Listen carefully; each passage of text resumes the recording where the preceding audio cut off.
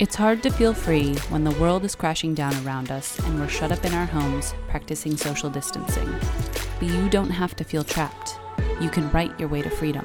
Welcome to the Right Away Podcast.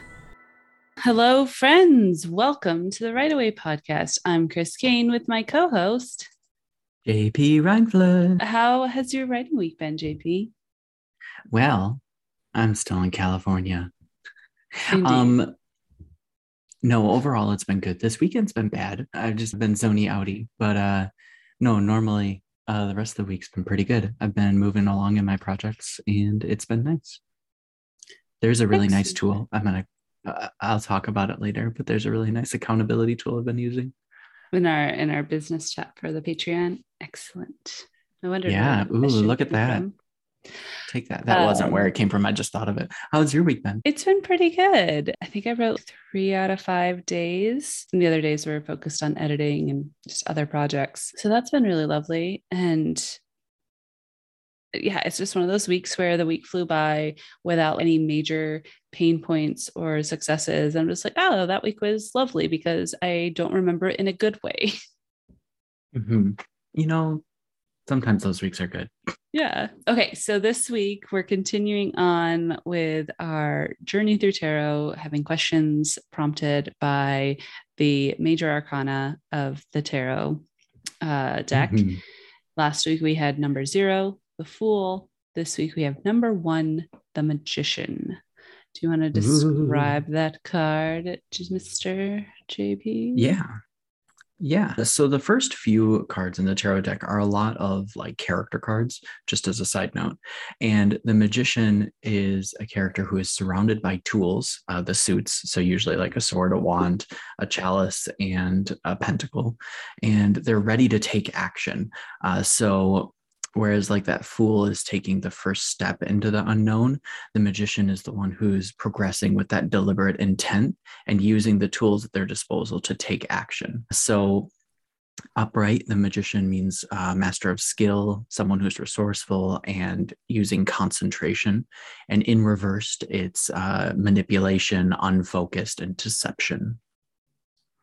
Yeah, so we went from like naive and joyful, free spirited to now we have tools and we're learning how to use them for good or for ill.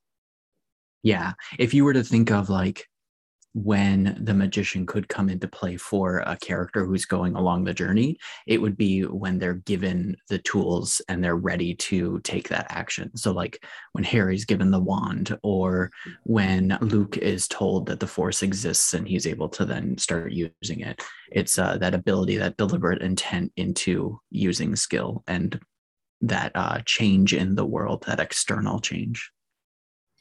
So the question we have then that prompted by this card is, how do you know what scenes or trials will prepare your character to reach their end goal? And this is a question you popped up with. So what's your first thoughts?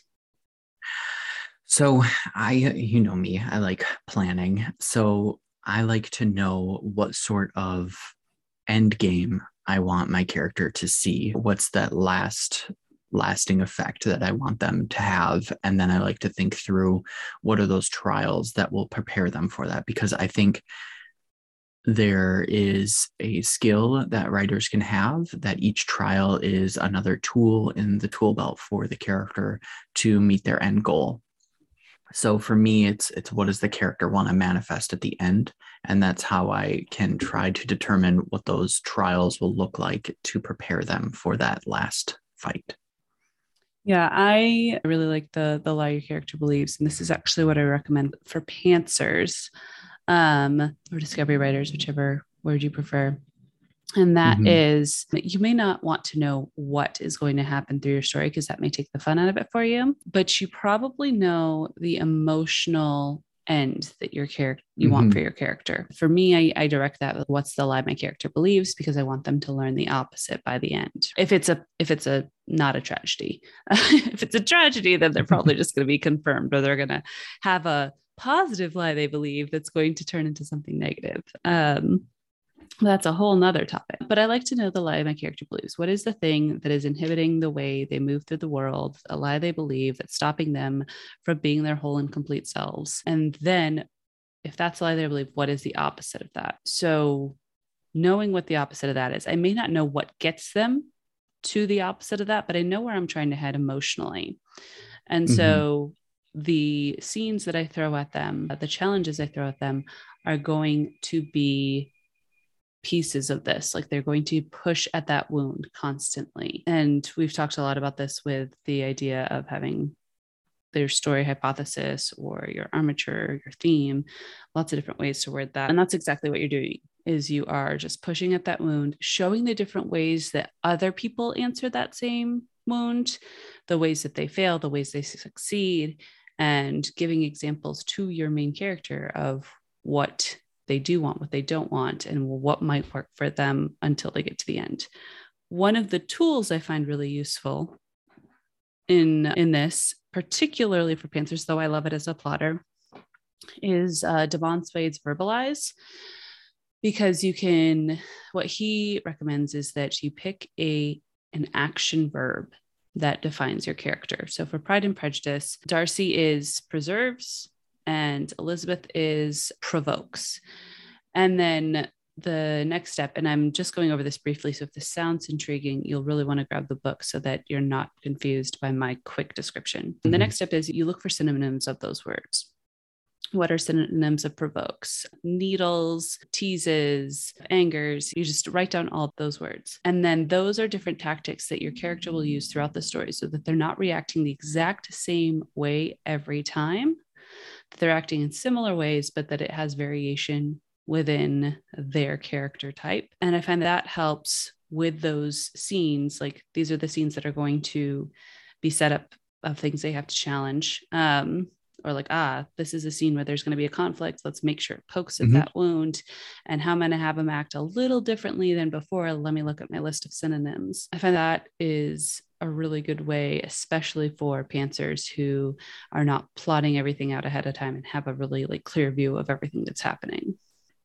Definitely. I really like that tool. That's a really fun means to getting to the end point without it being this same one note beat. It reminds me a lot of how I use the emotion thesaurus to take a character, see what escalates and de-escalates so that I have that waveform throughout the story and it's not just that single thread.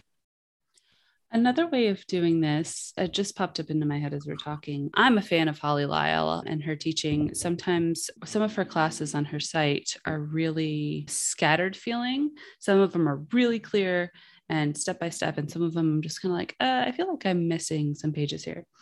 But one of the things she does super, super well, and why I love her so much, is that she centers the joy of writing in everything she teaches. And one of the things she teaches, I think in her Mugging the Muse book and class, is figuring out what your candy bar scenes are, like things that you're like, oh, that would be so much fun to write, and figure those out ahead of time. And for those of us who are trying to figure out how does this lead into the end, thinking just simply about what's the emotional meaning or change for the character, at what point in their journey would this make the most sense as far as the emotional state they should be in when the scene starts and the emotional state they should be in when it ends. That might be another way, scenes that just pop in your head. You're like, yes, I want to write that scene, but I don't know where it's going to be yet. Just kind of future forecasting for those little candy bar scenes. Definitely. Yeah, no, I'm still mulling my head over the poking at the wound of your character and seeing what action they take, because the Magician is a very external card. It's the actions you take when you're poked and prodded. And so thinking through what those scenes could look like and how your character responds, that's very much taking into consideration what this card means and using that towards writing. Yeah. And also, especially early on in your story, one of the things you're going to want to do is push your character to pick up more tools. And like any skill, you're going to pick up a lot in the very beginning, and then it's going to slow down as you learn mastery over those ones and pick up new ones, simply because there's less to learn. There's always more to learn, but there's less to learn than when you started. Definitely. And When we look at it with a three-story method and we use the 12 stages, in that middle section, there's the three obstacles that are also included within the three C's.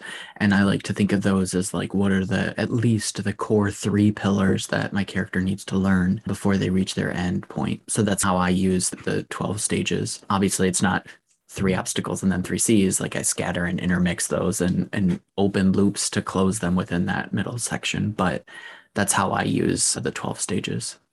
I really like that. And taking that for pantsers and saying, what are the three things or the three characters who handle things differently that your character needs to see before they get to the end of their emotional journey? You might not know who those characters are yet, but what are the kind of examples that they need to see and wrestle with, probably have conflict with before they learn their own, like in learning their own lesson? Yeah. And that's when I would use, like, you use lie and I use theme to see, like, what's the various facets of your character through the theme and trying to pick apart what does a mirror character to that look like and what does a side to that look like. What happens when someone reaches their theme, but it's not the way that they intended to, or it wasn't through good intention. And that's how you can pick up those different obstacles and things that your character can learn to make sure that whatever you are trying to say is hitting those key points and you're reflecting variations of that. Yeah. If you're not familiar with mirror character, hopefully you picked it up from the context, but just a quick description is it's a character who reflects an aspect of your character, but does things differently than your character will end up doing them, showing them the shadow side of their self, or maybe like the bright side of their shadow side. Like right off the bat, the first thing I think of is in Hunger Games, how President Snow and Katniss are very similar and very different from each other because they're mirror characters. And obviously, President Snow takes it to this like 10th level and it's very selfish, more or less. And Katniss is very the opposite. She's very open to protecting those that she loves. And that's how you can see what a mirror character looks like because they're like the same character with a variation or an extreme difference. Yeah, you can even say that Peeta and Gale are mirror characters of her as well in different ways. Gale has her ruthlessness, but he also takes it too far without regards to others. He doesn't have that protective aspect that she has. He has more of a revenge aspect. And then Peeta has that protective aspect as well, but he's all protective and almost no self-preservation. Exactly. And so right there you have your three obstacles, your three pillars that she needs to learn from to find her own path. So my question for our listeners this week is, how do you plan out the scenes that you need for your character's journey ahead of time, whether you're a pantser or a plotter? What are the things that you know ahead of time, or how do you plan that out? Let us know. Excellent. Now we're going to go and record our question for our Patreon, which has to do with what tools we use in our business. So if you're interested in hearing that podcast, you can come over and join our Patreon. Thanks so much for joining us this week. See you later. I have neighbors right there. Yay. It's the worst. I can hear them. That's why I had to go in my car yesterday and shout, "Daddy."